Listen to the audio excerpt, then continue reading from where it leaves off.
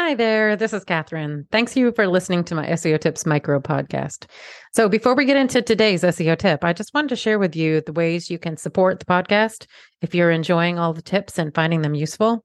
So, you can send me a donation at buymeacoffee.com/Catherine W. Ong, O-N-G.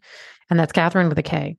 Any and all levels of donation are appreciated. It will help me offset the cost of producing the podcast. So, that's buymeacoffee.com/KATHERINEWONG. I'd also encourage you to subscribe to our email list to make sure you're not missing any future episodes or any other news about the SEO Tips podcast. And to do that, you'd go to wostrategies.com/newsletter.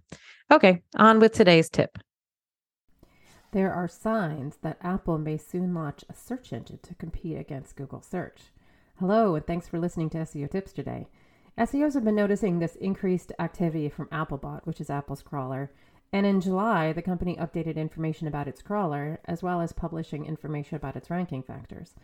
It also seems that Apple Search might not be using Google or Bing anymore in its results. So here are the details. So in July of this year, 2020, Apple updated its search ranking factors in its help documentation, and it included listing out the following.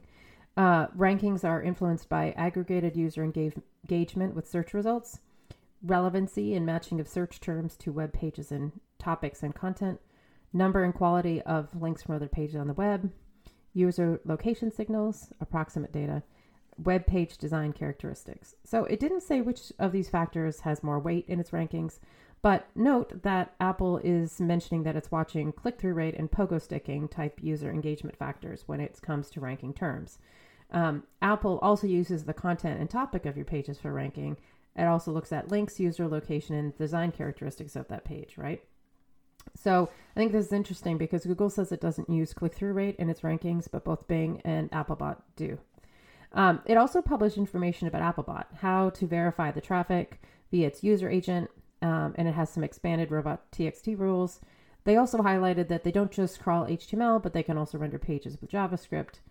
So back in June, Google was still powering Siri's web results, and at times it was using Bing, but now Spotlight Search on iOS and iPadOS 14 beta show up as Siri suggestions, allowing users to go straight to the sites, bypassing Google Search. And this move is possibly due to the European regulatory pressure that Apple is facing by using Google's results, which could force it to potentially need to use its own search engine.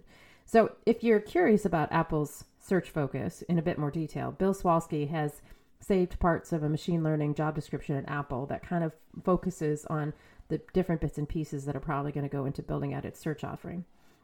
And Bill's deconstruction of the Apple search patent is definitely a good read. I have a link to it on my website. So your tip for today related to Applebot is the following. If you're on a CDN where you have to whitelist your bot IPs and user agents, I would recommend that you update that and make sure you add Applebot. Thanks for listening. Come back tomorrow for another SEO tip.